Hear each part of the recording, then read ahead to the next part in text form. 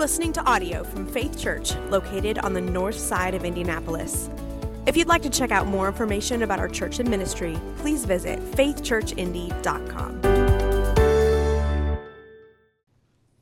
This morning, we'll be reading from Galatians, chapter 2, verses 15 through 21. We ourselves are Jews by birth and not Gentile sinners. Yet we know that a person is not justified by the works of the law, but through faith in Jesus Christ. So we also have believed in Jesus Christ in order to be justified by faith in Christ and not by works of the law, because by works of the law no one will be justified. But if, in our endeavor to be justified in Christ, we too were found to be sinners, is Christ then a servant of sin? Certainly not. For I rebuild what I tore down. I prove myself to be a transgressor. For through the law I died to the law, that I might live to God. I have been crucified with Christ. It is no longer I who live, but Christ who lives in me. And the life I now live in the flesh, I live by faith in the Son of God, who loved me and gave himself for me. I do not nullify the grace of God, for if righteousness were through the law, then Christ died for no purpose. This is the word of the Lord. You may be seated. I don't know if that's the rain or the applause of heaven. Wait, the rain. Any of you have weird dreams ever that you struggle to make sense of? One person apparently does. Amy, do you have something you want to share with us? Oh, the other night, I remember when I was dreaming, I was on a train, and then all of a sudden, I was the conductor, I was in charge of the train, and then it turned into a roller coaster, and then we were going into a subway station, and I no idea what that meant. Any of you ever have an argument with someone in your dreams? Like maybe someone in your family, and then you wake up and you have to remind yourself, I'm not allowed to be upset with that person for what they said to me in my subconscious. Our brains are just weird, right? Maybe it's just my weird brain. There's one dream that I've reflected on, though, that I have remembered now for more than 25 years. And it kind of relates to the passage we're looking at this morning. I remember in this dream, I was in some kind of a locker room where I was getting ready for something. And the pastor, the priest who had married Amelia and I, was there with me. And somewhere off in the distance, I knew I could see that there were some crosses erected. And somehow I knew that I was there in the locker room to prepare to go out and die on one of those crosses.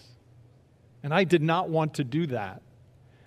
And I was talking to our pastor about that, but because I could still feel it in this dream from 25 or more years ago, that the dread, the anticipation of the pain and the rejection and the loneliness and dying. And I told our pastor, I don't want to do this. And he said, it's okay. You don't have to. And yet I still had the sense that I was doing something wrong, I was supposed to be doing this thing, and there was a part of me that was trying to find a way out of it, and I didn't have any follow-up. I never have had that dream again, but it stayed with me all this time, and it made me wonder, what was that about? Was I refusing to take up my cross and follow Jesus? Is that what God was telling me? What was it about, there's some part of me that I haven't really been willing to surrender to Jesus. Like I need to get rid of this part, or I need to surrender this part. I'm not fully committed to Jesus, and I'm holding back to something, and that sense of maybe God's disappointed in me, or maybe I'm not living up to something that I'm supposed to be doing. And I think it connects to what Paul is talking about in some ways here in Galatians chapter 2. Because the Apostle Paul uses this striking language saying, I have been crucified with Christ. What is that about? I mean, Paul's in the middle of this discussion about some of the believers in the church in Galatia and how they're relating to the law and asking other people to obey the law of God, and isn't obeying God a good thing? And yet Paul's saying that, but that's not how we're right with God. That's not how we know that we're in God's family. So what do we do with that?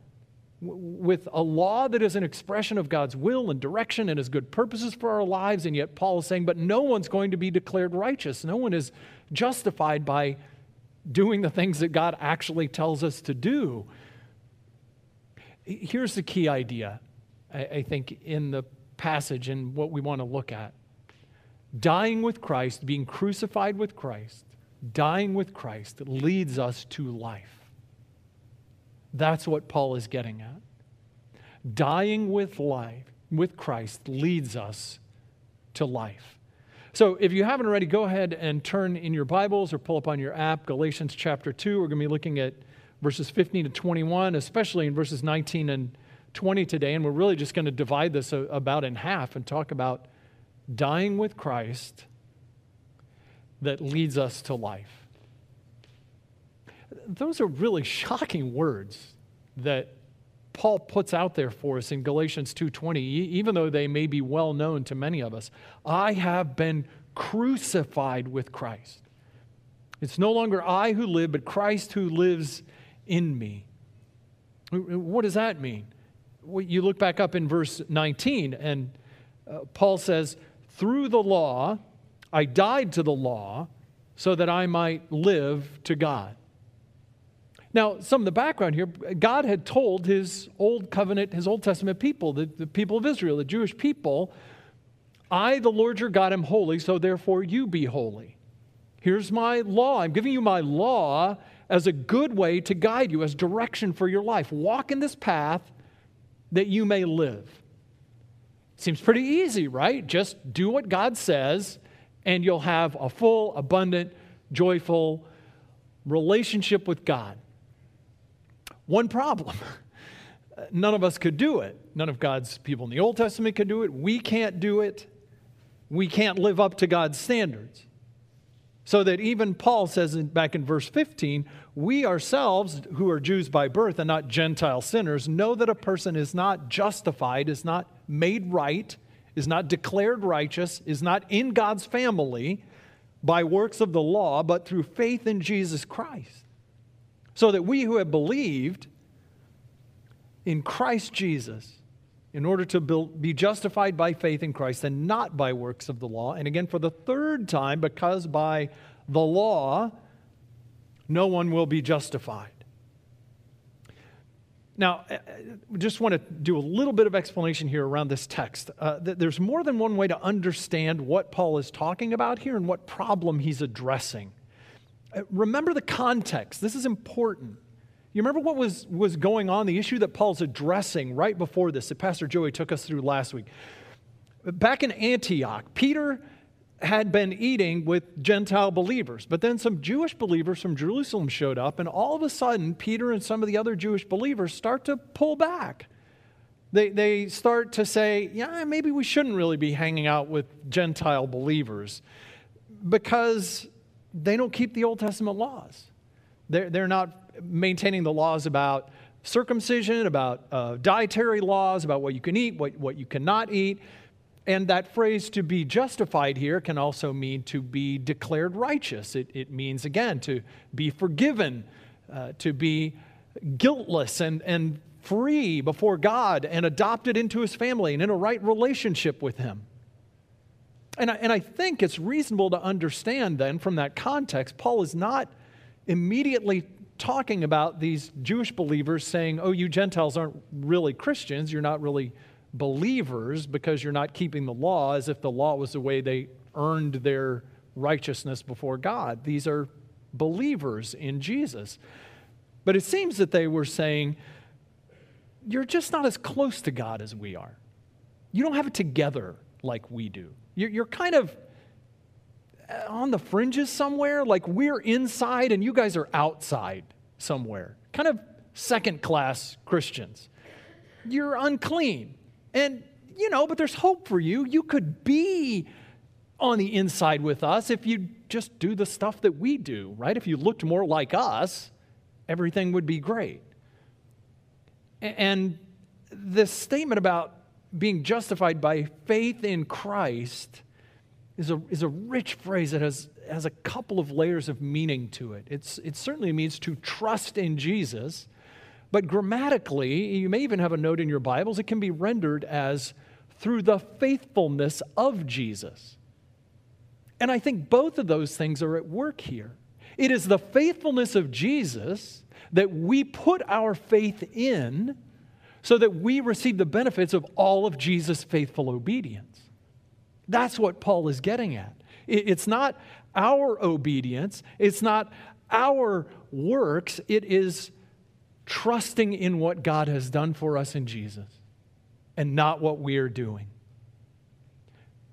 Dying with Christ means we die to an old kind of righteousness, a righteousness that's based on what we're doing. And Paul wants to drive this point home. It's not being good enough and following God's standards that makes you right before God, and it's not keeping His laws and His commandments that displays to other people that you're part of God's family. It doesn't get you closer to God. What defines God's people is not our obedience, but our faith in someone else's obedience on our behalf. What Jesus has done for us.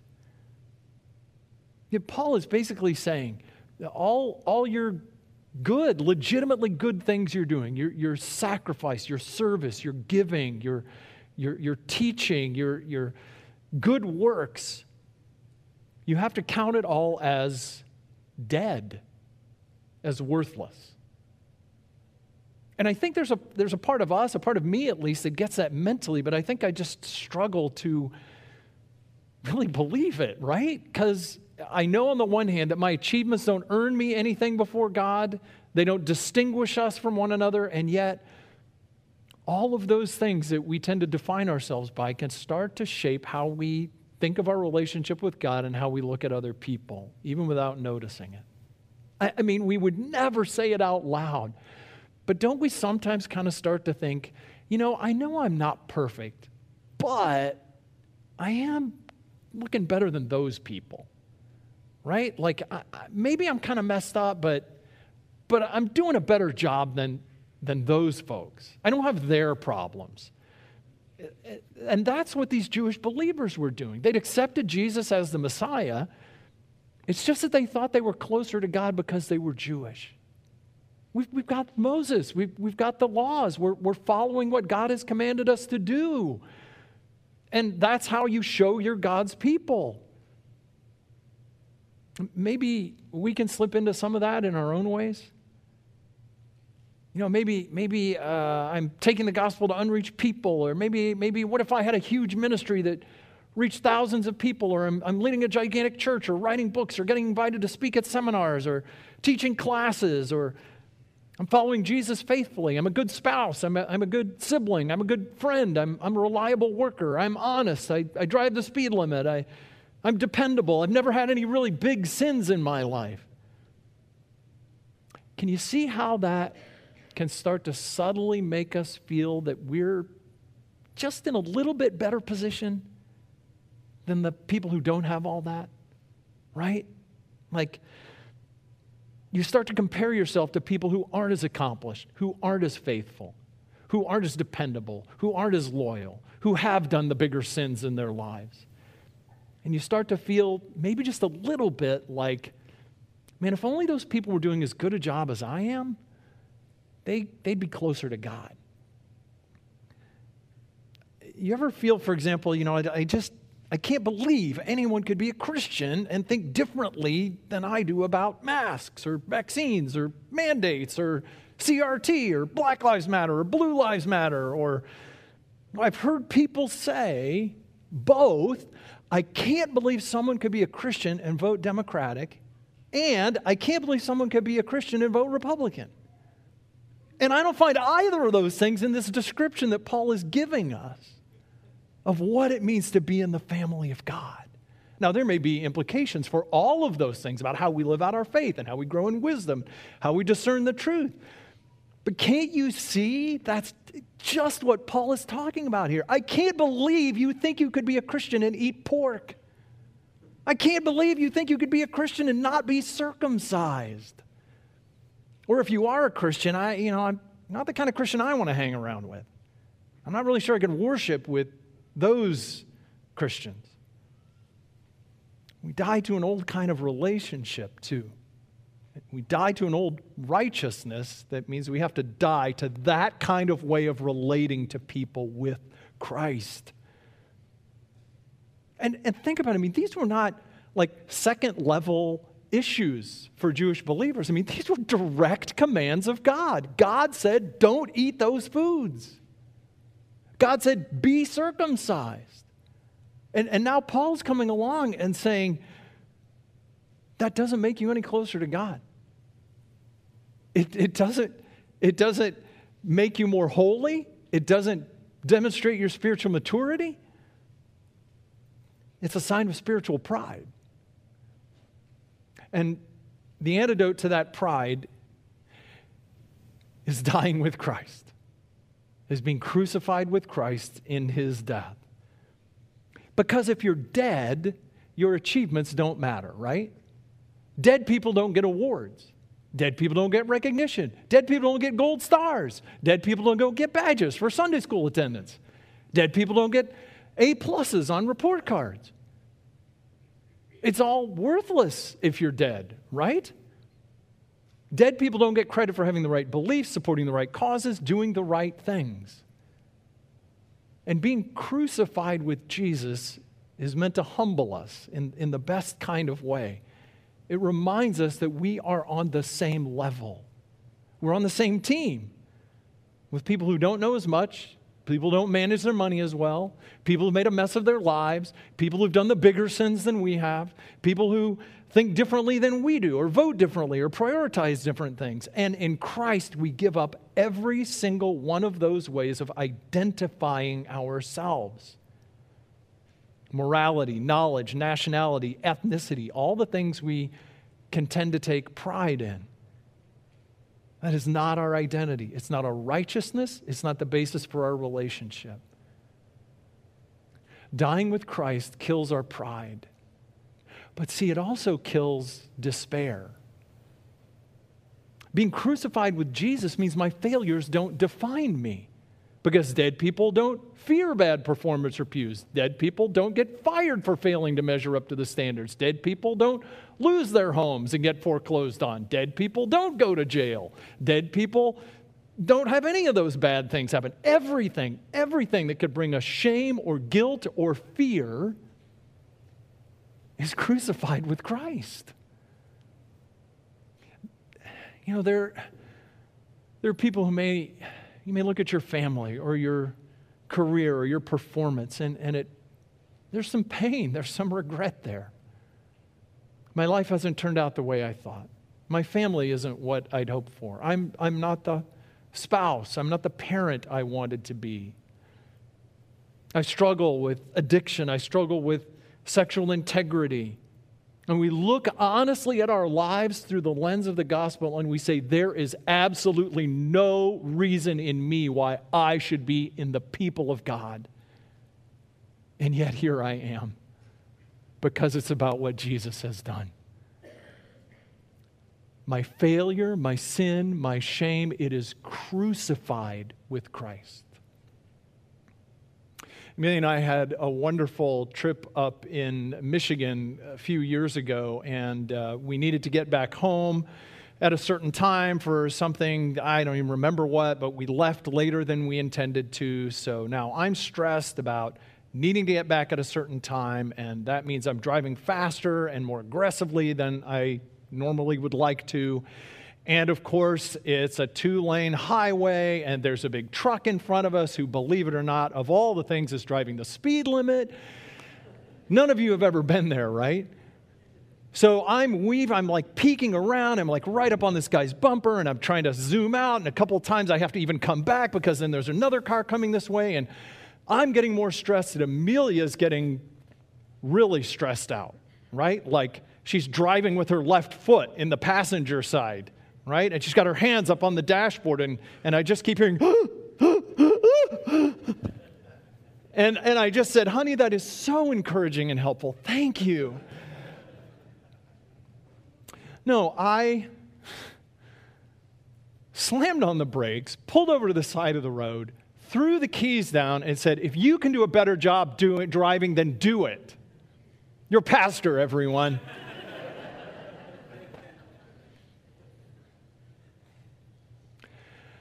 Yeah.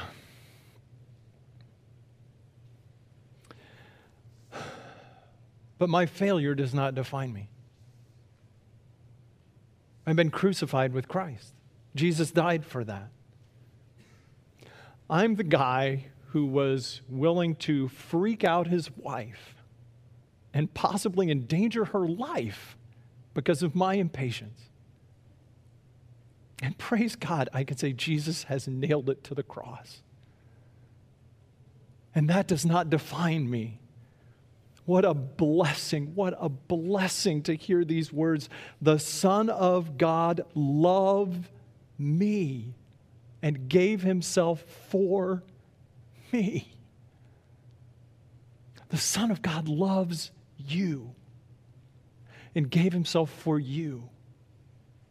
For your pride and your self-righteousness and your exclusion of others. The Son of God loves you and gave himself for you in your fear and in your doubt and in your shame and in your regret.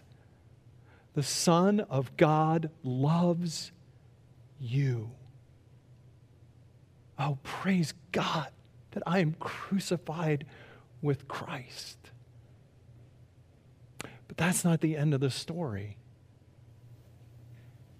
I'm died with Christ in a way that leads to life. I don't just die. I now live. This paradox, this tension that Paul brings out in verse 20 again. I've been crucified with Christ, and it's no longer I who live, but I'm still here. I mean, I am alive. How? Because Christ lives where? Where does Christ live? In me. Christ lives in me. I'm crucified with Christ because I have died to an old kind of life. And I hope all of you understand and hear this the right way. This is not about self-harm. This is not about hating yourself. This is not about doing violence to your bodies or anything like that. This is obviously a metaphor that Paul is using, but it's incredibly profound and real. I have been crucified with Christ, but that means I'm also united to him, because if I have died with him, the Bible says, I will surely live with him. So if you're dead and Jesus is alive in you, who are you now? What is your identity now? Everything that's true of Jesus, his righteousness, his goodness, his compassion, his kindness, his wisdom, his holiness has now come to you. To you. Because it is now Christ who lives in me. And the life I now live, I live by faith, not in me, not in my righteousness, not in what I am doing, but in the Son of God who loved me and gave himself for me. And so we actually have to begin to wrestle and reckon with what does it mean that what's true of Christ is true of me. You all know those cut-out picture-taking things that they have like at the corn maze or a carnival or the street fair or whatever, this big sheet of plywood, and there's like a person painted on the front, a ballerina or a dinosaur, an astronaut or a cowboy or whatever, and there's a little oval cutout. You go stand behind it and you put your face through it. You're standing on the backside, and it's you standing back there, but you put your face in the hole, and now you are the astronaut or the cowboy or the farmer or the truck driver, whatever it is. It's a picture of what Paul is talking about here. The front of the plywood, the cutout that's all beautifully decorated is Jesus' righteousness and all his record of goodness and beauty and obedience before the Father. And I'm still standing here on the backside in my worn jeans and my ratty sweatshirt. It's me. But when the Father looks at me, what he sees is the perfection of his Son. Think about what that means. Jesus is in the wilderness, fasting and being tempted by Satan, and he is faithful against the temptations of the power and the pleasures of this world. And that righteousness and that obedience, that victory of Jesus is yours. Jesus sees the crowds and they're hungry and harassed, and he has compassion on them. He heals them. And the kindness, the goodness, the beauty of that is yours in Christ. That's what the Father sees when he looks at you, because you are alive now to a new righteousness that is not earned by you. What is true of Jesus is true of us, and we receive it, not by earning it, not by doing it, but by receiving it by faith in him. That means that, I am so secure now. I am so profoundly loved. When the Father says, "This is my Son," not because it's unique to men, but my unique Son, capital S, in whom I am delighted, in whom I am well pleased. That's what the Father is saying about us, isn't it? That we are all sons of God in that sense. And we can say sons and daughters because it applies to all. But to uniquely be counted in the position of the Son of God, that means now it frees me from the fear of rejection, from the shame, from the need to have a record that I can boast in, and the need to be right so that I can, show how smart I am and have something to feel confident about. Did you ever think of this? Wouldn't it be awesome if God loved me like he loves his Son? And Paul is saying, that's exactly it. Yes, that's it. That's what it means to be crucified with Christ, to be led into life. It's a new identity and new relationships and new power too, because the Son of God, although he isn't enthroned in glory in heaven, yet he's also living here in us. The life I live, I now live in the flesh by faith in the Son of God. It's no longer I who live, but Christ who lives in me. Oh, do you hear what that means? He says, I'm not powerless. I'm not a slave. I don't have to be controlled by my past. I don't have to be defined by it. Just because I have fallen 100 times, God will pick me up 101. Just because I failed yesterday doesn't mean I have to fail today, because I have Jesus himself living in me. You have hope. You have power. You're not controlled by your past or your genetics or your family of origin. Yeah, those things all matter, and some of them are profound and may need a lot of untangling. But you are not stuck. You are not hopeless. You are not powerless. The same power that raised Jesus from the dead is at work in us who believe. So when I struggle with addiction, when I'm facing that same temptation again and again, when I'm trying to overcome the things that seem to paralyze me, I don't have to give up. I don't have to give in. Because see, Satan, the enemy, wants to come and say, oh, come on. You can't do that. You can't fix that. You think you can change? You think you can beat that?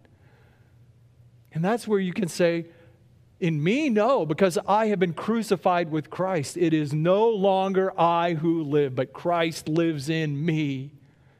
And I do not have to be the same. I am not powerless. You are free. You are alive. Everything that's true of Christ is true of you. And when you believe that, it gives you hope, it gives you power, it gives you strength to keep on enduring, and a willingness to move forward again and again and again in a way that helps put to death the shame and the fear and the guilt and the sense of failure. Maybe a couple of thoughts as we close of what we might do with this. If you take notes, if you jot things down, I tend to. If you don't, you can do it mentally. I don't care. You're not going to get a grade. You're justified in Christ. What do I care? Draw a circle, either in notes or in your head. And in your circle, imagine that as the absolute center, right? We've all kind of done something like this before. What's at the center of your life? The thing the most important stuff. What it is that defines you, that shapes you, that guides you. Your priority. Now, one church I read about recently in an article, it just happened to parenthetically meant that such and such an issue was listed among their 14 priorities. I'm going to suggest that if you have 14, they're probably not all really priorities. 3 or 4, maybe. But there's something that is just so central to us. What is at the center for you? I know the answer is Jesus. It's supposed to be Jesus, right? But is it really? One way to figure out what's at the center of the circle is to think about who's outside that circle and why. Who are the people that are not in that circle with you based on the things that are really important and that drive and define you, and why? If your job is at the center, then anything that threatens your career advancement, if it's your family, if it's a relationship, if it's pursuing Jesus, that's a threat. They're on the outside. If a sports team is at the center. All our kids really were raised in St. Louis, but our older son particularly is a sports fanatic, and he was born and raised in St. Louis. He bleeds Cardinal red. I love the Cardinals, but I honestly like the Cubs too. I was happy when they won the World Series. But for him, nothing good can come from Chicago. It's like, a prophet from Nazareth. Can anything good come from there? Because that's at the center. And for him, Cubs is on the outside. You're not in the circle with me if you're at Wrigley. If it's a political party or a social cause or an issue, then anyone who disagrees with you, anyone who has a different value or a different way of solving that problem, they're on the outside of the circle. You're one of those? You believe that? Here's the problem. See, we tend to reason backwards from the circle that we've drawn to define what Jesus is like based on the stuff that we've put in the circle. Does that make sense? And then we kind of tend to think that Jesus is with me in the circle and all the other stuff that I've crammed in there with him. And then if you disagree with me about those things, then you're outside the circle and you're not with Jesus, because I obviously am. And therefore, I just don't think you could be a Christian and believe that thing. So therefore, it's hard for me to accept that you really are a Christian. That's what these people were doing in Galatia, right? How can you eat pork and call yourself a Christian? How could you be uncircumcised? Maybe we don't take it that far. I just can't worship with someone who thinks that, or I'm not going to even hang out with those people. If faith in Jesus, in what he has done, is what defines me, is what creates and defines the people of God, then on what basis am I saying people who disagree with me about some political thing or some social thing or even some other doctrine in the Bible that's not absolutely central, maybe it's important to me, but it's not absolutely central to our faith? Who am I to say that because they have a different understanding of baptism, for example, that they're outside the circle? I'm not even sure they can even be Christians if you believe that. If you vote that way, if you think that way, if you don't agree with me about this thing. Jesus has thrown the doors of the temple wide open, see. The curtain's torn in two, and now we're all welcome to come in to the presence of God. So how do I keep erecting barriers to stop people from getting there because they don't agree with me about X, Y, or Z? Count yourselves dead to sin, but alive to Christ. Count yourself dead to your own righteousness.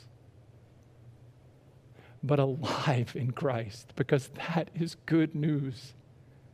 That is the good news.